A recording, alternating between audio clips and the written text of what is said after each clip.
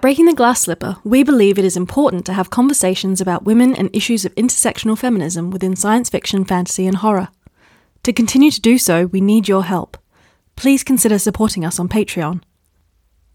Join the conversation by following us on Twitter, Facebook, and Instagram. Welcome to Breaking the Glass Slipper. I'm Megan Lee. I'm Charlotte Bond. And I'm Lucy Hanson. The frontier, the edge of civilization.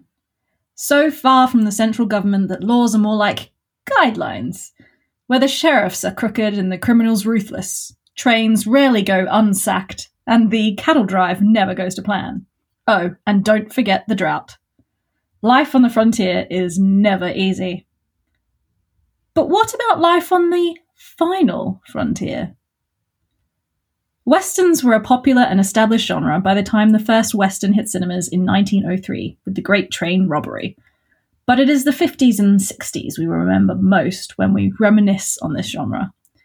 And while there's a lot to love, women often got a raw deal if they happened to appear at all. Many modern Westerns have done little to critically engage with their heritage, though some progress is being made. But what about genre mashups? Science fiction westerns have grown in popularity, from traditional tropes like the gunslinger appearing in Star Wars to all-out mixed-genre vehicles like Firefly. Are sci-fi westerns giving us a frontier friendlier to women? What about other minorities? In this episode, we are joined by author Stark Holborn, whose latest novel, Ten Low, is a sci-fi western with a queer non-society and women feature front and centre. Stark, would you like to introduce yourself to our listeners? Thanks for that amazing introduction. Yes, I would. I'm Stark Holborn. I'm a novelist, I'm a games writer, and I'm also an occasional film reviewer. I'm the author of Nunslinger, published by Hodder, the Trigonometry series, which is self-published, and also, like you said, my brand new space western, Ten Low, which is literally just out from Titan Books, like 2 days ago. So that's very exciting. Yes, well, I was very lucky to get an early copy of Ten Low, and I thoroughly enjoyed it. So I'm sure our listeners will enjoy it too if they happen to go and purchase a copy. Oh, that is very kind. Thank you for reading it. It's I'm still in the early stages of having the book being released into the wilds of the world, so I'm very intrigued to see what people think of it, really. Because like you say, it is a sort of genre mashup that's not particularly seen too often, I think. Yes, and we do know that publishing loves to lean on things that have gone before, so it's always a bit risky when they do something a bit different. But here on this show, we are big fans of doing something a little bit differently. So Westerns, they are set in frontiers, the far reaches of civilizations, if you can even call it that, like I said, where the strict rules of society doesn't apply anymore. And, these tough conditions can breed hardness in people. But that doesn't always have to mean that the society that will form in places like this has to be, an equal one based on gender or anything, really. But we see time and time again, obviously in original Westerns, but also in the kind of sci-fi space Western mashups that we seeing more of. They keep regurgitating this idea that we'll just get more and more patriarchy. It will just be kind of extreme versions of patriarchy that's even more dystopian and horrible than what we even have in real life. I mean, why are we so convinced that these kind of rough environments will only produce patriarchy? It's really interesting. And I thinking about it, I did some thinking about this the other day, and I was trying to figure out kind of where newer Westerns, kind of more interesting Westerns were coming from. And it was often from outside the mainstream. So I think there's a definite leaning on these sort of very patriarchal, traditional conservative tropes that you actually find the majority of the time in mainstream cinema, in mainstream TV. And I saw someone talking about sort of Jeff Bezos's rules for a successful show, which, depended on a strong hero and then a very villainous antagonist and stuff like that. So I think often the progress isn't being made in the mainstream kind of examples of the genre, but you start looking outside of it to lower budget films, off Hollywood, indie productions and stuff, and then suddenly you find all these interesting examples. So there's a low budget sci-fi that I really enjoyed recently. It's called Prospect. I think it was out in 2018. Super low budget, really well made, but it has Pedro Pascal is in it as one of the leads. The other lead's a teenage girl called C. And I thought it was a really interesting example of how a character can show vulnerability, and can be a rounded character and be believable for, a 16-year-old in her situation, and still carry the film with the sort of inner strength that she has.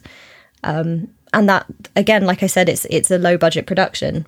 And you see this time and time again with Kelly Reichardt, whose films I love as well. Her Meek's Cutoff, very much focused on the women in a party heading out across the plains, to really interesting degrees. And she plays the cinematography to depict their position in the party, using their bonnets to kind of signify their, at the beginning, their sort of constricted position. And she then builds it out into a theme from there. And she has a film which has just come out that I'm desperate to see, but I haven't managed to see yet, called First Cow, which is, again, this one doesn't feature female characters, but I think it's important in deconstructing this idea of the frontier as a space of kind of macho hardness, because it's a completely anti-macho film, and it focuses on two men. One's a Chinese American man and the other one's a Jewish cook, and they become best friends and start rustling milk to bake cakes. And that's the premise of the film, which I loved. I love the fact that it's finally getting something set in the frontier, as it were, but with a completely different viewpoint. This is really interesting because at this point, a lot of guests have they started speaking about books, and they've used a lot of literary examples, but you've used a lot of films, and that's really interesting in itself. Like, do you feel like where we're seeing the most progress is in kind of the lower budget film medium, the art house films? Yeah, I think it's because of how weird the Western genre actually is. It's a very powerful genre, and although it's been deconstructed from its inception, as a myth, it's incredibly powerful, and it's a totally constructed myth, and quite a recent one, that has this enduring legacy, which I find it fascinating because it was created to uphold the idea of a white Christian capitalist paternalistic society, and to essentially cover up genocide, which had been, that's about the expansion of the West. That's what had been happening to Native American tribes. And so it was kind of already a myth, and kind of it already had its tropes as it was being constructed. Like, its scaffolding was kind of like the early days of Hollywood. It was put up and then hastily papered over with these tropes of, the white-hatted good hero, and then the black-hatted bad guy, and manifest destiny, and, it ends in a marriage, and that's all great. And it's something that, there's an early filmmaker called Ruth Ann Baldwin, and she made a film called 4917. I think it was in 1917. It might have been a bit later, but essentially the film is about an older man who wants to relive his youth as a 49er, as a gold rush kind of miner. And so he pays an acting troupe to reconstruct a whole saloon for him, and so he can relive these early days. And, that was made in 1917. So it already showed that people were aware that the West and the Western was a creation. And I think that's been challenged and approached in film a lot more than it has in literature, because you had movements like revisionist Westerns and acid Westerns in the 70s. There have obviously been examples in literature, but I think not in... I mean, I might be completely wrong. There might be things that I haven't encountered, but as a kind of examination of the genre and the medium, I think you had a kind of an approach that began in the 70s and kind of has moved on from there. Whereas some of the literature maybe has kind of stayed with the slightly more sort of 1950s John Wayne style approach. But that, I mean, that's changing, and it is changing rapidly now, thank God. At last, we're starting to get more books kind of re-examining the Western in the mainstream and in kind of more popular presses. So in the last year, we've had How Much of These Hills is Gold by C. Pam Zhang. It's an amazing debut with speculative elements, which follows the journey of two sort of Chinese American children in the West. And we've had Outlawed by Anne North, which looks at gender and sexuality and the female presence in the West. And we've also had Upright Women Wanted by Sarah Gailey, which, again, another examination of gender stereotypes and kind of female representation in an alternate Western setting. So although I think previously, going back to your question that you asked ages ago, previously the movement has been more in film, I think finally we are starting to see it bleed through into literature, and not just genre literature either. I mean, How Much of These Hills with Gold was nominated for the Booker, so... I just feel like I want to go and read all these things. I mean, I haven't read many modern Westerns at all. The last Western I read was The Sisters Brothers, and that's, relatively old now. And before that, mostly my exposure to the written kind of Westerns were Elmore Leonard, and I sadly got into him by way of Star Trek, because that's my way into a lot of things. That's totally valid. It's a good entry drug. We've talked about, obviously, how tough conditions can breed a patriarchy and that kind of society, but where do women fit into this? Because obviously where you get men, you get women, and it's sort of like, where do you see them having been naturally placed in settings like this? And is there somewhere that you'd like to see them being placed slightly differently? Is there anything you'd like to see reworked about the way women fit into narratives such as this? Yeah, I mean, it's something when I was writing Ten Low, my approach to that was very much, I just wanted it to be female driven, but without it necessarily having to discuss kind of female trauma or anything like that. I just wanted a majority female non-binary cast and a queer non-world. So that's what I did. And it seemed just sort of, I didn't particularly even think about it. That's how it emerged, and that's what I wanted to write. It's interesting. Have any of you seen The Homesman, which is a film that came out fairly recently? Tommy Lee Jones and Hilary Swank. No, but it sounds up my alley. Well, this is what I thought, right? Because everyone was saying, "Oh, it's a feminist Western," and I don't know. You might think differently, but to me, it totally failed in that regard. The premise of the story is these three women, as part of this township, have all gone mad. The frontier has driven them all mad in different ways, and they must be shipped back east, where they can be looked after in the east, because they're no use anymore in the west. And then Hilary Swank is the one woman in this town who's strong enough to sort of take them on this journey. And I won't tell you what happens because it's a big spoiler, but I really took issue with that presentation right from the beginning, that the frontier was too hard, too harsh and awful, and these women went mad. It was just such a ridiculous generalization that you could only be one or the other. That you could either, be kind of delicate and not be able to withstand it, or Hilary Swank's character, they're constantly making sort of this point that she's ugly and undesirable, and that's why she's not married, and she's desperate for a husband and things like that. So it doesn't start off from a great point, and it doesn't do much to subvert it, I have to say. That's an example of something which people said is a feminist Western because it has a female character and focuses on an element of being a woman in the West, but I think it failed pretty spectacularly. Still a patriarchal lens. Oh, yes, it is.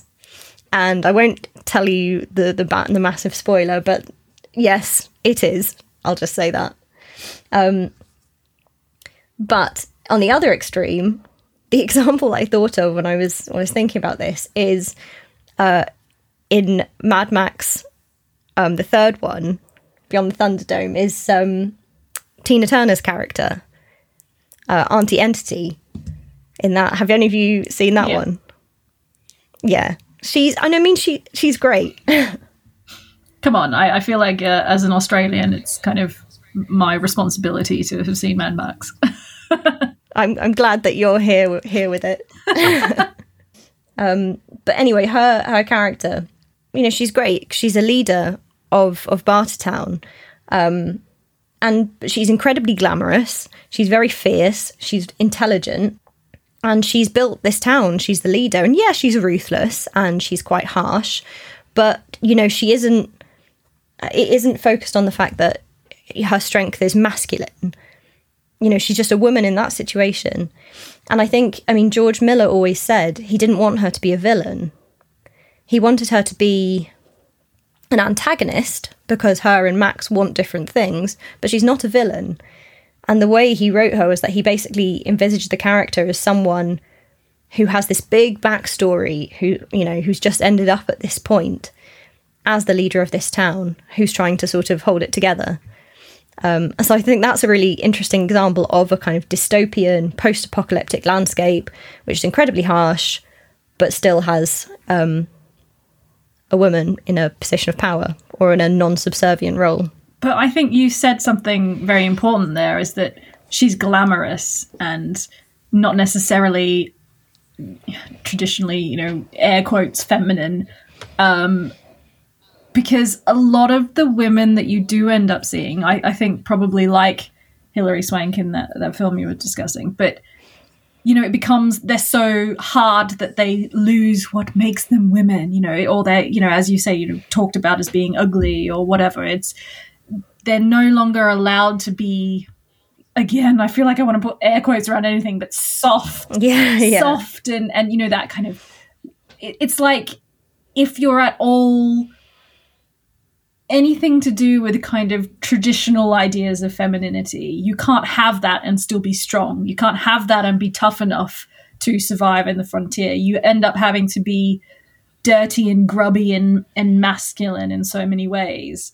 Women can be tough and still be feminine. I don't understand why they think that that can't exist. And I know that that's not something that we just see in Westerns or sci-fi Westerns, but it's irritating to say the least. Mm-hmm. Yeah. It goes the other way as well, though, I think. And this just example of like toxic patriarchal values, is that while women, they're not allowed to be women in the tough environment of the West, same thing with men. I think that, if men are moved out of the tough environment, they lose their toughness, and it's like ridiculous. These stereotypes are so strong that they kind of carry their own traits with them wherever they go. They can't be displaced. Yeah, like you'll get the kind of the rich homesteaders or whatever, and because they no longer have to work the land but themselves, they're kind of presented in often effeminate traits. They'll have frilly shirts, whereas the oh yes, the perfume. Yes, exactly. Whereas the real men, they're dirty and what have you, and it's so annoying. Can we not move past this? Well, this is why I was so interested in First Cow, because I was like, this is brilliant. Just a depiction of male friendship focused on cake baking. This is what I want from my Westerns.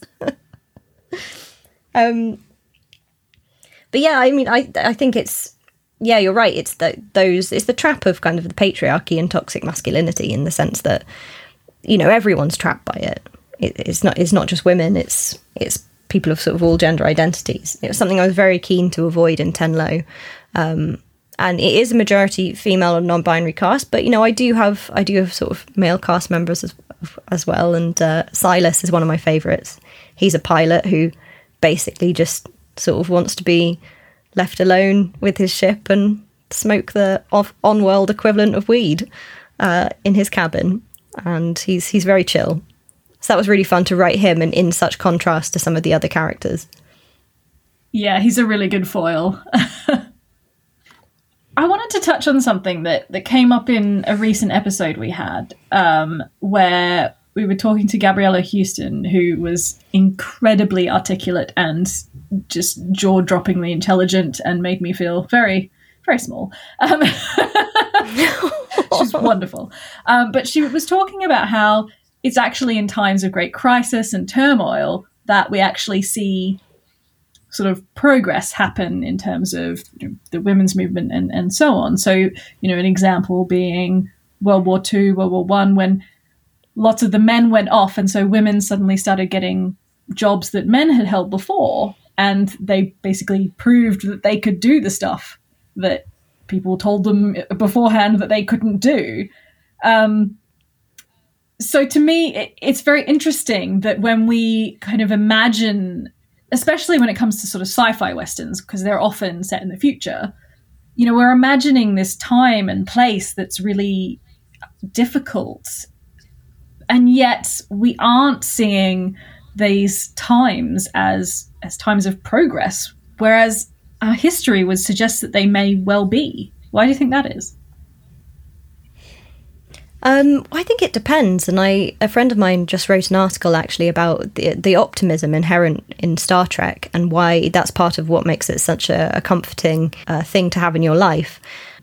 And so I think, there is kind of, in elements of Star Trek, looking at it as a kind of optimistic society that has progressed further than we have, and you'll be able to talk about that with probably greater clarity than I will.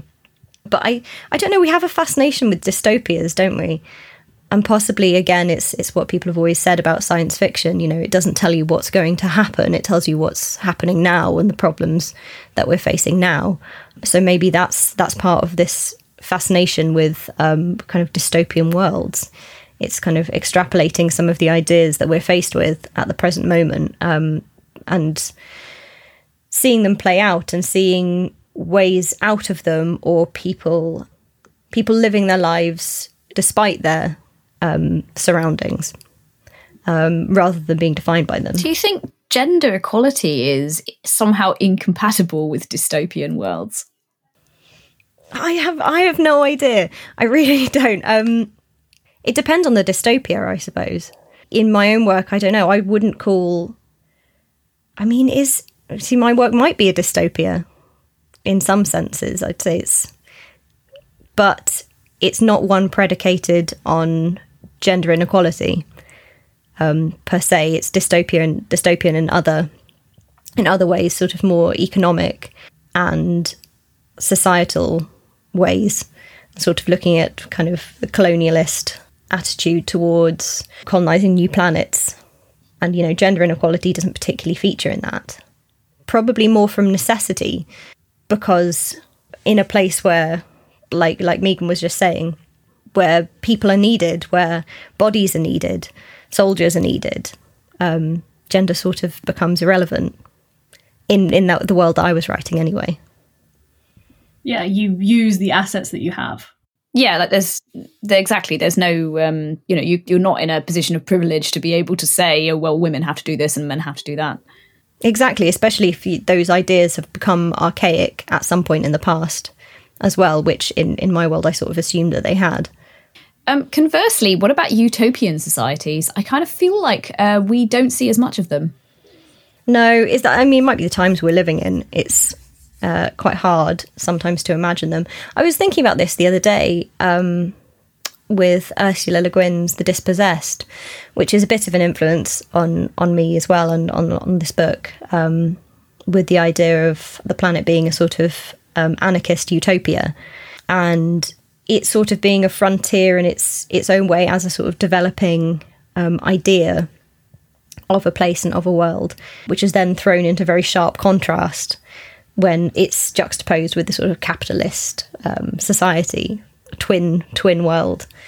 And that's probably one of the more interesting utopias that I've read, because it's not presented as, I mean, it's critical of other societies, but it's not presented as the one answer. It's kind of a thought experiment. Do you think it's possible to have a utopian society built on the idea of a frontier? Because whenever you think about a frontier, you always think about hardship and people falling into naturally sort of gender-specific roles, like the women stay at home and look after the kids, and the guys go out and either do the hunting of the outlaws or the tending of the fields. And I kind of feel like it's so far away from what a lot of people today feel is gender equality that it couldn't form the basis of a utopian society, because it's just so radically different. Does that make sense? Yeah, I mean, one place I've come across that, and it was an interesting one, was in Temi O's Do You Dream of Terror 2, which is, you know, a group of young people heading towards a potential new Earth, basically. And that was interesting, because this sort of Earth that they were heading towards is, you know, very fertile, and it's empty of people, but it has everything that they'll need. So I guess it's that situation of sort of abundance, which in the sort of frontier setting, it's kind of emptiness and abundance, which will allow this kind of more utopian frontier to be inhabited. And it's sort of only brought up towards the end of the book, but it was a really interesting element, I think, of the narrative. So Westerns, the setting of, you know, the desert and that kind of the bleak, arid, you know, rolling tumbleweeds, is that an essential part of the Western? Because that, I feel like a lot of, you know, modern Westerns or even the ones that we call sci-fi Westerns, it's always because they have that aspect to it. They have that part of also a lack of resources, you know, that people are fighting over resources. They're trying to start something where there isn't that abundance. I mean, is that a necessary element for it to be a Western? I mean, it's necessary. It's interesting because it's almost like the set dressing, isn't it, of the genre. And I think something you said there about the sort of the lack of resources, and people sort of having to struggle in that environment is quite interesting, because often where there's no law as well, I think part of what makes that, you know, the Western setting or the frontier setting or the space Western setting what it is kind of people coming face to face with how they behave when there is no law, when no one's going to come along and punish you or make you answer for what you've done. It's just you and your conscience. And I think that is quite integral to the sort of harshness of the setting, in terms of pushing people potentially to a limit where they have to make those decisions, the decisions that they would never ever have to make in a sort of a town or a city or a comfortable environment. I was thinking about what Megan said and the idea of not having a lot of resources and not having much law within the setting. And it makes me wonder if dystopia is something that non-American people use as a sort of a replacement for Westerns. Because if you think about English history, it's not really any time that we've had anything like that where we fought over resources and had no law. Or we have, but in a different way. It's been a very sort of feudal system. It seems to me that Westerns very much embody a sort of an American spirit. And I wonder if we tend to sort of put that on dystopias when you're sort of a more English writer, because that's the best way we can think of having our own kind of countryside and our own regions mimicking those same elements, like Megan was saying, of the lack of resources. That's really interesting in terms of how the Westerns, because obviously with the Western genre, there's always been a back and forth between sort of samurai films feeding into Westerns, feeding back into samurai films. And so it's sometimes the Western seems sort of so embedded in the kind of genre history, it's quite hard to kind of pull it out and imagine kind of what it might be like from other perspectives, or if it wasn't there and kind of a dystopia reimagined. But there's I keep talking about film. Sorry about that. There's an Indonesian film called Marlina the Murderer in 4 acts by a director called Muli Surya, and that's an Indonesian set western. So it's set on, but again, interestingly, it's set on a very stark and dusty kind of island. But although it does sort of incorporate more sort of Indonesian values in the characters, the setting is still kind of similar. So I think it's part of the language of it, sometimes of the genre. Yeah, how that feeds into the sort of dystopian elements of the Western. It's so embedded in there. So we're talking about how, you know, the deserts and these kind of bleak places and settings really do kind of give us that set dressing and kind of make us feel like we're in a Western.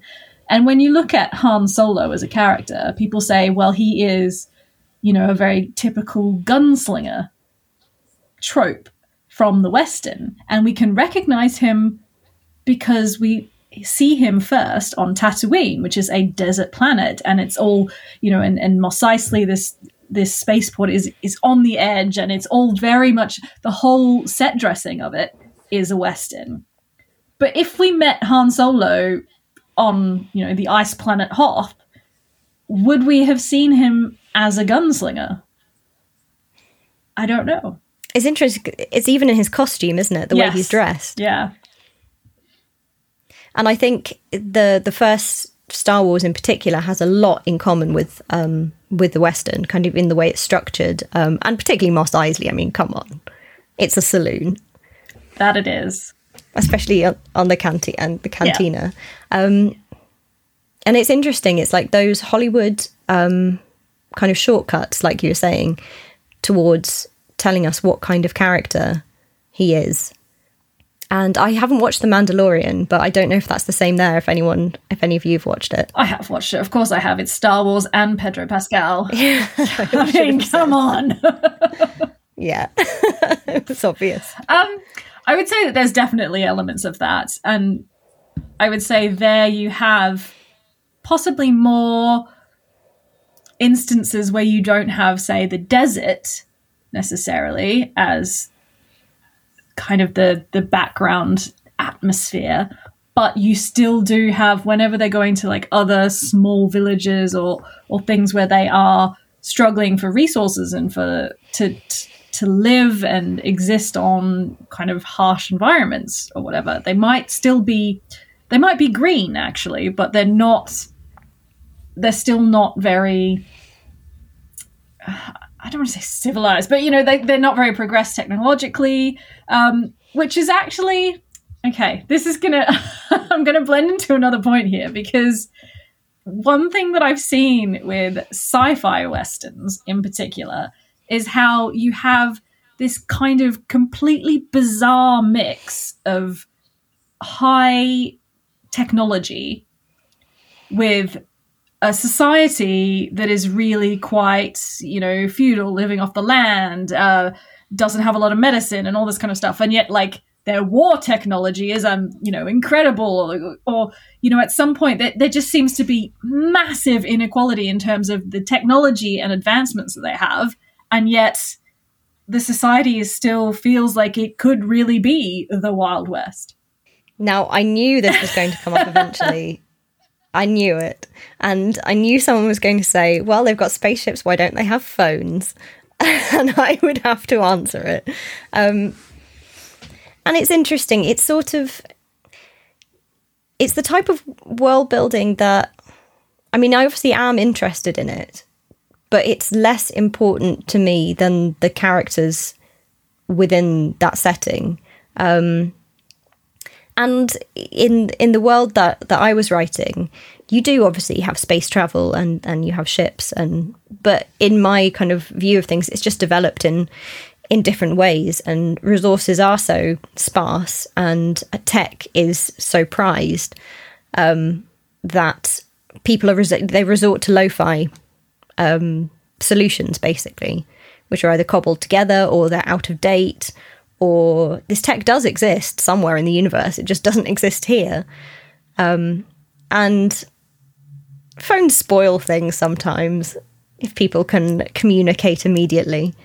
That sometimes throws the story right off. So, I mean, I've obviously taken a fair amount of artistic license, but hopefully for the reader, it's less about the minutiae of the technology in the world and more about what the characters face in that setting. No, I do think, though, sometimes we can get a bit bogged down in, in details like that. And as somebody who has never written science fiction, I feel like it would be the bane of my existence, having to decide what to put in and what to leave out. Because, as you so rightly say, having a mobile phone to communicate with someone instantly is difficult to problematic into narrative tension.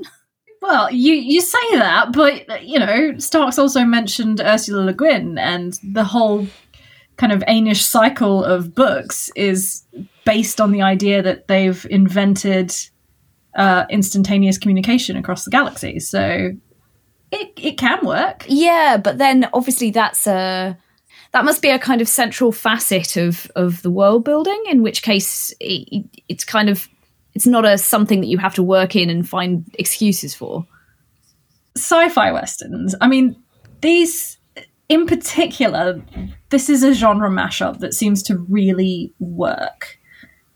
Why do you think it works so well? I mean, what is it about these two separate genres that work so well? I think we love the idea of kind of there's two facets to either. There's either sort of the lone the kind of lone gunman or lone bounty hunter, the kind of Ronin, kind of wandering through literal space, encountering these communities or conflicts and then moving on. Kind of sometimes they're a catalyst, sometimes they just observe. Or alternatively, you have, a very popular aspect of a lot of space opera, which is sort of found family, which is a group of these wanderers find themselves as a crew, which we see in sort of things like Cowboy Bebop and Firefly to an extent, and kind of end up wandering together. So I think there's an element of, it's the sort of the trap and the dream of freedom, in a sense, of being presented with space, infinite space. And I suppose like space itself is a bit like kind of being lost in the desert, in that it's presents you with infinite possibility, but also potentially could just kill you if you're underprepared or under-equipped to deal with it. So I think there's a lot of that sort of the attraction of the unknown and roaming about and encountering adventure.